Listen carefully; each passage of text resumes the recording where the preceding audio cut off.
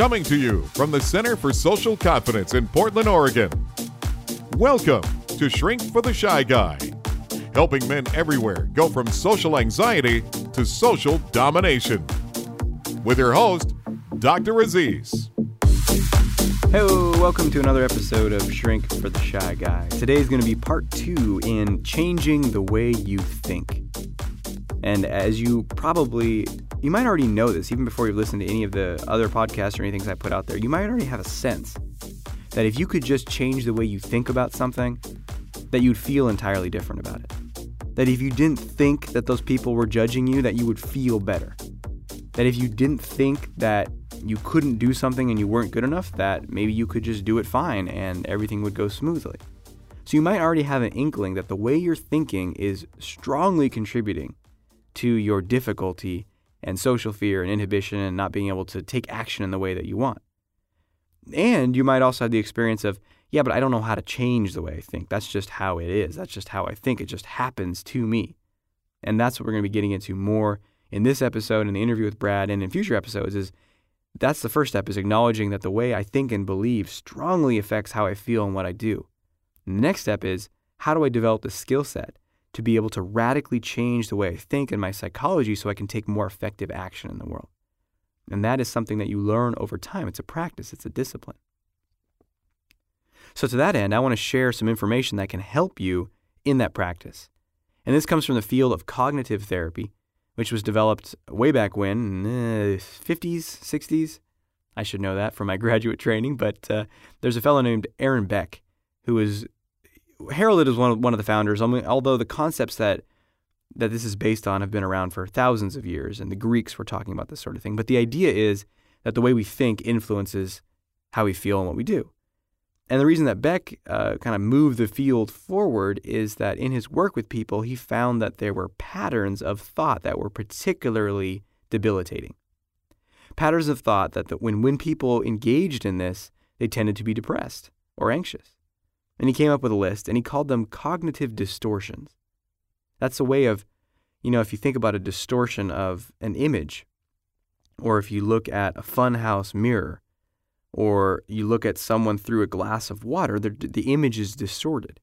So you're perceiving reality sort of, but not clearly, not directly. And so there's a whole list. He came up with 10. Some people expand it to 15. Sometimes you find lists as long as 20. But I picked the top 3 to share with you today that are the most strongly related to social fear, shyness, social anxiety, inhibition, self-doubt, and all that sort of thing. So these 3 are strongly contributing to your anxiety when you're feeling nervous around others. And the first is mind reading. Mind reading. So when you're around someone and you have that sense, you have that idea, you have that feeling deep down in your core that you know what they're thinking about you. You know what they're thinking about you, and you know it's negative. Usually comes in the form of, they think I'm a loser. They think I'm ridiculous. They think I don't know what I'm talking about. They think I'm boring. And we have that absolute certainty that that's what's happening. In fact, we can be so certain about this that, have you ever had a mind reading experience and then someone tries to talk you out of it? What happens? Well, if you're anything like me, I've noticed I will resist it. I'd be like, no, stop trying to tell me otherwise. I know what they were thinking. They think I'm a loser. So, as I said in the last episode, you have to start being willing to question your thinking.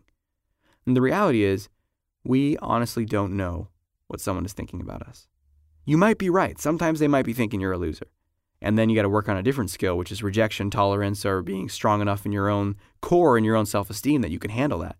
But oftentimes we literally don't know. We imagine, and we do this thing that psychologists call projecting, which means you have the thought in your own mind, man, I sound boring. I'm kind of a loser. I'm not that interesting in my life. You believe that about yourself. And then when you're talking to someone, you project that into them, and you think it's coming from them. So that's what mind reading usually is a lot of projection. The second distortion that is incredibly common, especially in social anxiety, is fortune telling. Fortune telling is when you know with absolute certainty how something's going to turn out. And you usually predict it negatively. I mean, I guess someone could fortune tell in the positive direction. Usually that's not problematic. That might actually give them hope and inspiration. I suppose it's problematic if they're fortune telling like, the end is near. I heard it on AM radio, and so now I'm going to sell all my possessions, and I'm going to get rid of my health care, and I'm going to quit my job, and the Lord will provide for me and my family. Maybe there's some danger there of repercussions. But for the most part, fortune telling goes in the negative direction, right? It's like that I could try that, but it's going to go terribly. If I put myself out there, I'm going to get rejected. If I go to that party alone, it's going to be terrible, and I'm not going to have a good time, and I'm not going to meet anyone there. And you are absolutely certain that that is what's going to happen. And the worst part about this is, I think we can agree on the fact that we literally cannot know what's going to happen in the future. We can have a pretty good guess, but we don't know. And here's the thing about fortune telling is in our need to be right and be consistent with ourselves, we will make it happen in a lot of instances. And then we can be like, see, I told you I'd have a bad time at that party, or I knew those people wouldn't like me. So you got to become really skeptical of that fortune telling. And I found that sometimes just having these labels, these words, can be really helpful. So when you're doing it, you can say, oh, that's mind reading again. Or, oh, okay, I'm fortune telling. Now, you might still feel anxious, like, oh, it's going to happen. But you can really start to chip away at it and say, okay, I'm anxious, but I am fortune telling. I really can't know what's going to happen. The third top distortion that really contributes to a lot of pain and suffering around shyness is all or nothing thinking. So all or nothing thinking is when you you perceive something as an absolute, as completely this or completely that. So that means you have a conversation with someone, and it's a 10-minute conversation. And it goes, talk about several different things. And then at the end of the conversation, perhaps you say something and they give you kind of a strange look. Or maybe you ask them if they want to get some coffee sometime and they don't want to. Or there's some piece of the conversation that doesn't go how you want it to go. And then you leave and you say two things often. Man, that was a total failure. What an embarrassing, awful conversation that was. And I am a total loser. So in those instances, you are doing it's complete all or nothing thinking. Sometimes it's called binary thinking or black and white thinking. It's just, this is how it is. I am a total loser. That conversation was entirely bad. And it totally discounts the reality. The conversation was many things. It was a flowing, moving experience. That you are many things. That you can't be locked into this complete one singular thing. But our mind wants to do that. Our mind wants to put things in little clear boxes. Like that was a success, that was a failure. And so you got to start really questioning that. And the great thing to do there is say, hey, it's not black and it's not white, it's gray. There's shades of gray here. Let me find what the deeper truth is. And we're going to get more into future episodes when we have more time about how to, once you identify the distortions, how to work with them. In fact, in an upcoming episode, we're going to go deeper into the whole principle of cognitive therapy and how to work with it. But in the spirit of learning to change how you think, I wanted to offer this to you today to start to label those distortions when you notice them, and that can have a powerful effect on how you feel. Now we're going to get into that second part of the interview with Brad, and you're going to learn even more about how to shift your focus and change your perception of your experience so that you feel more confident and feel less anxious. So we're going to get into that in just one moment after this. Hey. What's up? Whatever. Hey, you hear about Ted? Nah, man, what? Yeah. Ted's gone, man. He's gone? Gone where? No one knows. Some people say Ted's left the country. Some people say he left with a girl. What? With a girl? Ted Macy? Fucking Ted Macy. Ted left with a girl. But Ted don't talk to girls, man. Ted just stayed in his room. He just played Xbox all the time. I know, man. But check it. He went to this place called the Center of Confidence or something. He saw some confidence doctor or some shit, man. A what? A confidence doctor, man. I don't know. But anyway, he got real deep into it, and like 3 months later, he was out talking to all kinds of people. No way, man. Yeah. And then he starts dating this girl. She's visiting from Iceland. And they hit it off. And next thing I heard is they went back to her homeland, visit her family or some shit. Wow. Ted Macy, man. Fucking Ted Macy. If Ted Macy can do it, anyone can. Go to socialconfidencecenter.com to discover how to overcome your shyness, maximize your confidence, and start living your life fully.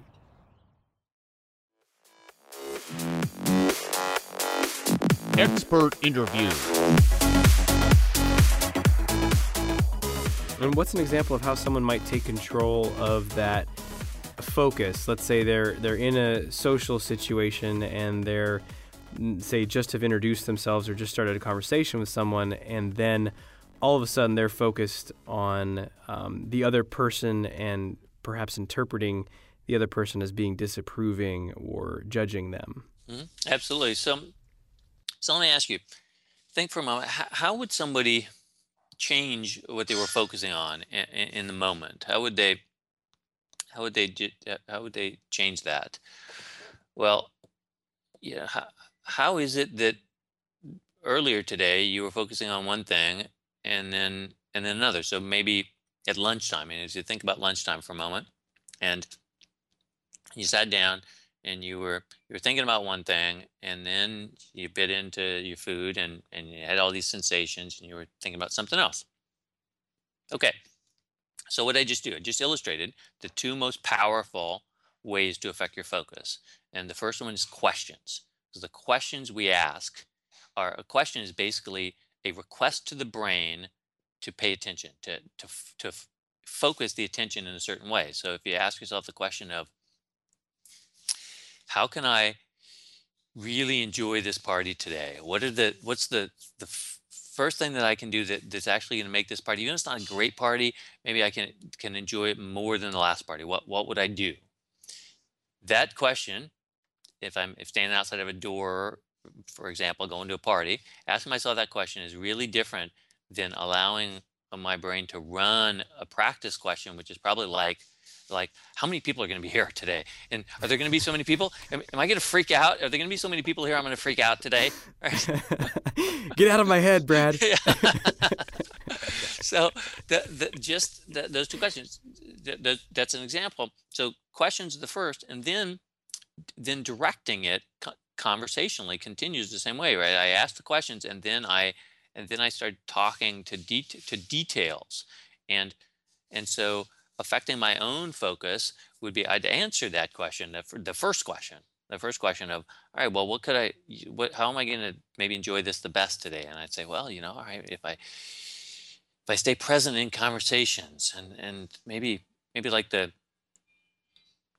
first couple of people I see, maybe I can really be curious. I can be really curious, and how well that worked the last time? What was something that really helped me in the last party? Now, actually, I noticed myself that when I'm doing it internally as opposed to affecting somebody else's focus, it's almost all questions. Okay, that's good to know.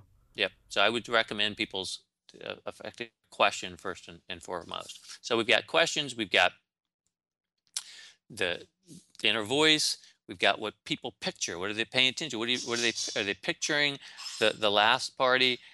And this, of course, ties together, because if you ask yourself a question, say, all right, now what was the best thing that happened at the last party? Then that's what you're picturing as you step in. Whereas if you had asked yourself the previous question of, boy, are there going to be so many people here that I'm freaking out? Then you're almost certainly picturing some past time when you were freaking out. So you can see how these processes relate to each other. And so the third one, and I want to jump to here, is the one that particularly comes up a lot around shyness and social anxiety. That's the interpretation of physical sensations. So internally, how do we communicate with our emotions? Well, we're making pictures, we're talking to ourselves, and then we're experiencing our body and we're labeling that. So it's not just that if somebody says to you, well, somebody says to me, I feel anxious. I'll say, well, how do you know? Well, what does that mean? Let's suppose I don't speak English and I'm not quite sure what that word is. What do you mean? They'll say, well, this anxious feeling in my stomach. I say, oh, okay. Well, how do you know? What does that mean? What can you describe it to me without using the word anxious? So I'm driving them down to the actual sensations, and they'll say, well, and then actually most people stumble there for a moment because they've they've stopped paying attention to the sensations and they've started paying attention to the label. And this is like the transition as a kid from saying, hey, wow, look outside, there's this tall thing and it's got all these parts of it sticking out, and then there's all these really colorful things on it. Some of them are orange and some of them are red, and the dad says, oh yeah, that's a tree and those are the leaves. And then from there on, the kid says, oh, look, there's leaves out there. And there's much less engagement and actual ability to shift the experience of it when you're at the label level. So I push people to actually start telling me what's happening in their body and what are they, then we can move to the interpretation of it. And so I don't know if we have time for a quick story about that. So it's actually a pretty well-known story, been told by a number of different people, and I actually went back and took some look at it to confirm the basic facts of it, and they're absolutely true, even though people tell some of the details that they can't know a little bit differently. But it's a story about two well-known musicians. One of them, Bruce Springsteen. Almost everybody's heard of the boss. Fabulous. Now, you've heard of Bruce Springsteen, right? Bruce who?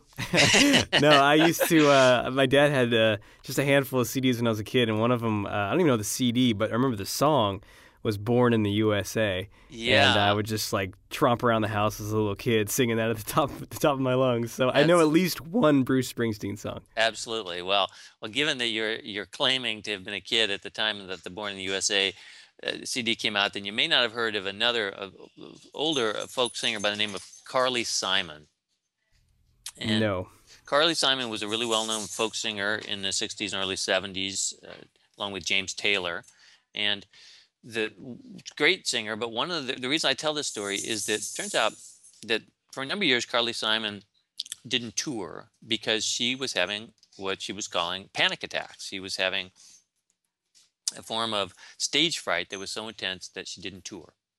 And so it's kind of a big issue. It's kind of well known at the time, and so a journalist went to interview her from some magazine, and he said, so Carly, tell me about what's happening. And she says, well, look, I wish I could do the concerts. I hate canceling these. I keep thinking I'm going to be able to do it, but what happens is every time about 30 minutes before the show, I start getting this fluttery feeling in my gut, and I start thinking, oh no, not this time.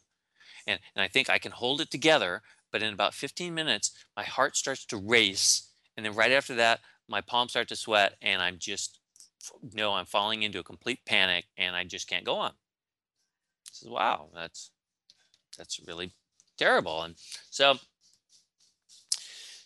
as the story goes, a number of years later, actually in 1984, I believe, the Born in the USA tour of Bruce Springsteen, I happened to be at the Coliseum in LA. I saw him with 100,000 people. You probably know that Springsteen is famous for having these huge, fabulous concerts, and he's just crazy on stage.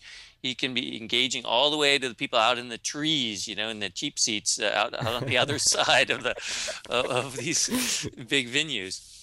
And so this same journalist was sent to interview Springsteen and said, Bruce, you're the boss. How is it that you're just so amazing on stage? And Springsteen says to him, well, you know what? I'd love to take credit for it, but it's just the passion. I just born with this passion. I just got this incredible passion, and it just overtakes me every time there's concerts. Why I love doing concerts so much. The guy says, well, tell me more about that. And Springsteen says, well, it's every time happens the same way. About 30 minutes before the show, I start getting this kind of fluttery feeling in my gut. And I start thinking, oh yeah. And then about 15 minutes later, my my heart starts to race, and then right after that, my palms start to sweat, and I'm just overcome with the passion and the excitement, and I rush the stage, and that's the concert. And the two stories, the descriptions of what Carly Simon was experiencing as panic attacks and what Springsteen was experiencing as passion and excitement, the description of the sensations was almost down to the word, but the experiences were completely different. So the interpretation of sensations drives the brain. And so you see how these processes now start to feed each other, because how Simon was interpreting her sensations drove her focus, what she was paying attention to. It also drove her inner dialogue, what she was saying to herself and what she was picturing in terms of what had happened in the past. Whereas for Springsteen, those same physical sensations didn't have anything to do with anxiety. They were passion, and they were leading his focus in a completely different way. And that's why I say that people do social anxiety or do passion, they do excitement. Mm. Springsteen felt like it happened to him.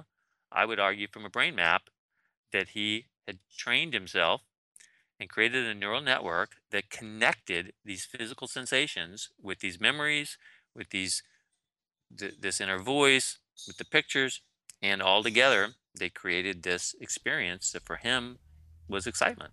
Hmm.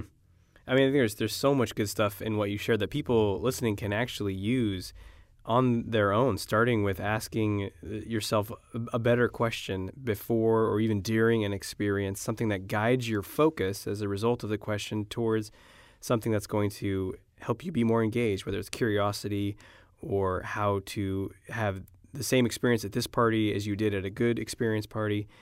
Also, that's a great tip you shared about shifting the speed of the inner voice. And I think a lot of people don't realize that we actually do have influence. And I think that's one of the main takeaways from what you've shared today is that that we have more influence than we could even realize on a lot of processes in our body and our emotions, and even in how we interpret those feelings. And I want to ask you one last question about that, and then we'll wrap up with just a few questions about how people can learn more about some of the stuff that you're sharing. But the last question, just to really tie this together, is, so using that example or that story of the boss, someone is, feeling that nervousness, that crawling feeling in their skin about, starting a conversation with a woman or doing something that really makes them feel shy and anxious. How might they reinterpret or relabel their sensations? How could they see it?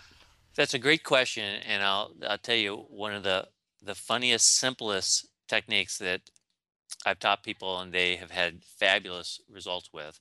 And it again reason it works is because of the way it taps into a different neural network. It taps into different associations for people, and that's to say, so what if I stepped away from my labels of this and I just said to myself, like you said, I'm having sensations. So rather than referring to them as anything in particular, you first start by saying, look, I'm having sensations. In fact, right now I'm having lots of sensations. And then here's it's a little bit of a playful trick. And I say, well, what do you call somebody who's having lots and lots and lots of sensations? Well, I call them sensational.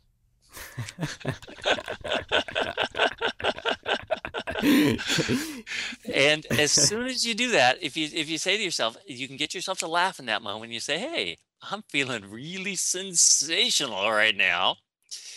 Then that lights up different parts of the brain, lights up different experience, different emotions, and then that experience feels different. And then you get yourself to laugh for a moment and get that feeling of being sensational. And then you step into that conversation with a new focus on the laughter, the playfulness. And then the last thing, of course, one of the best ways to change any of this in a social situation is to be able to take that focus and put it on another person. And when you're focusing on the other person and purely on being curious and fascinated by them, then the playfulness and the feeling of reinterpreting the sensations, they all work together to create a very different experience. Mm-hmm. And as an added benefit, if you want to start a conversation, say with a person you find attractive and you're struggling to find out exactly how to do that, you can just approach them with that question. What do you call someone who has a lot of sensations? and then you're in. You no need to be anxious then. But absolutely. I think there's just been so much good stuff that you've shared, Brad, and I want to ask one general question, then one more specifically about what you're doing and how people can follow some of your work. But in general, if someone has never heard of NLP or just vaguely come across it and they're curious to learn more, and just as an average person, not necessarily a therapist or someone, but just do you have a resource, a book or something that you'd recommend someone could start with? Absolutely. One of the best things to do, I believe in November of 2013, Tony Robbins re-released his fabulous book, Awaken the Giant Within. And it's now available, I think, in a new approach. Maybe he was making it available in different format. I know that Robbins was making sure that people had the availability to that, and that's one of the most accessible books about the practical application. If you want to actually learn about some of the basics of NLP, Robbins is actually a great candidate for that one too. His very first book, Unlimited Power, is a great description of a lot of those tools. But Awaken the Giant Within is a way to actually get the application, to get the useful strategies right from the beginning. That's great. That's great. I have so many positive things to say about Tony Robbins. So I think that's a great resource for someone to get started with, and very easily accessible, approachable. And just maybe for a moment you could share, I know you have a new book coming out, and you could share a little bit about that and also what you do in your company, Lifetime Optimization, and some of the brain coaching and other things you do, just in case someone would like to follow your work. Absolutely. My forthcoming book is Your Entrepreneurial Brain, 17 Brain Tips for Business Success. It's coming from my work on the brains of entrepreneurs, looking at the way that entrepreneurs' brains actually have now been wired to be different, that they do entrepreneurship in the same way we were talking about doing social anxiety, that they're doing that experience and they've built habits and beliefs that have measurably affected their brains. And anybody can do that. That's one of my beliefs coming out of practical neuroscience, that the things that you focus on and the way you do some of these processes actually change your brain.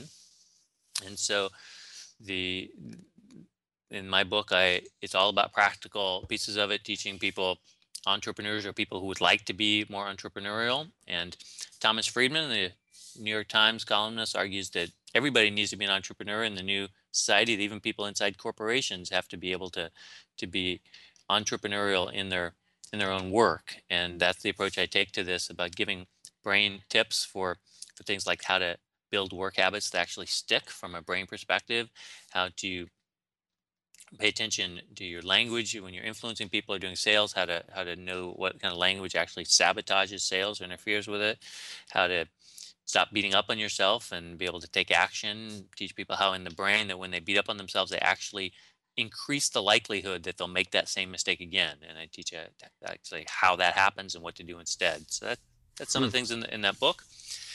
I encourage people to can follow me as Brain Coach Brad on Twitter, and at Lifetime Optimization, my brain health and coaching clinic. I work with people locally with neurofeedback, helping people with sleep and anxiety and attention deficit issues. And then all across the country, we work with people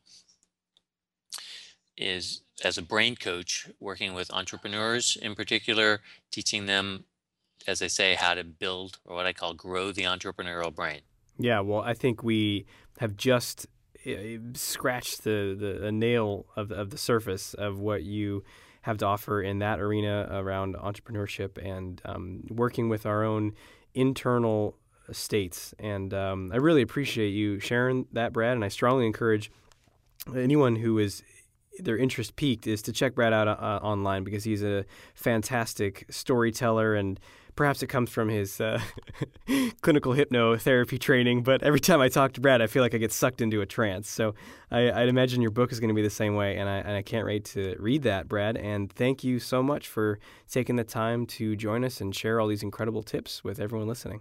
Well, it was a lot of fun. I love talking about it, and I like to say we're always using your brains, so tonight just use your brain for good. Fantastic. Thanks, right. Brad. That is the end of our interview with Brad. In the last few minutes that we have here today, we're going to get into the final part, the always final part of the show, which is your action step. Time for action! Today's action step is going to be using what you just learned, because I believe if you can take something and learn it and apply it immediately, you can have tremendous results. It's called speed of implementation in business. If you can learn something and implement it immediately, then you can have a tremendous edge in the business world, but I think this applies to your social life as well and your personal life. If you can learn something, integrate it, and apply it, then you can learn more rapidly. You can grow more rapidly. So let's take something you just learned from this interview and apply it in your action step. And the first thing is to discover what questions you're asking yourself. Brad talked a lot about the questions that we ask ourselves and how it guides our focus. So what question are you asking yourself? One client I worked with asked himself all the time in his head, what do other people expect of me? What's expected of me in this situation? Well, what kind of results do you think he got with that question? He felt anxious. He felt guilted. He felt trapped, obligated. So you got to identify what are the questions that I'm asking myself, especially in social situations. And then experiment with coming up with a more empowering question. A question that gives you freedom of choice and options. Things like, what do I want? How can I enjoy myself in this interaction? How can I make this a fun experience? How can I really connect with these people here? How can I be more of myself? If I was being more authentic right now, what would I do?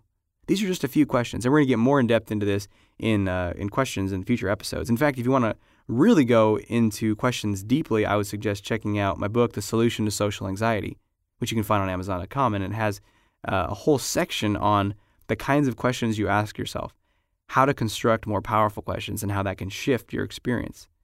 But for now, pick one of the major questions you ask yourself that's disempowering, identify it, and then come up with a more empowering question, and then ask yourself that question regularly. It's not going to be your natural question. It's not normal to you right now, so you have to condition yourself, and that means asking yourself that question like a mantra. You just gently repeat it in your mind, expecting an answer, and answers will come if you listen. Thanks for listening to the show, and I'll talk to you in the next episode, and until we do, know that you're awesome. Thanks for listening to Shrink for the Shy Guy with Dr. Aziz. If you know anyone who can benefit from what you've just heard, please let them know and send them a link to shrinkfortheshyguy.com. For free blogs, ebooks, and training videos related to overcoming shyness and increasing confidence, go to socialconfidencecenter.com.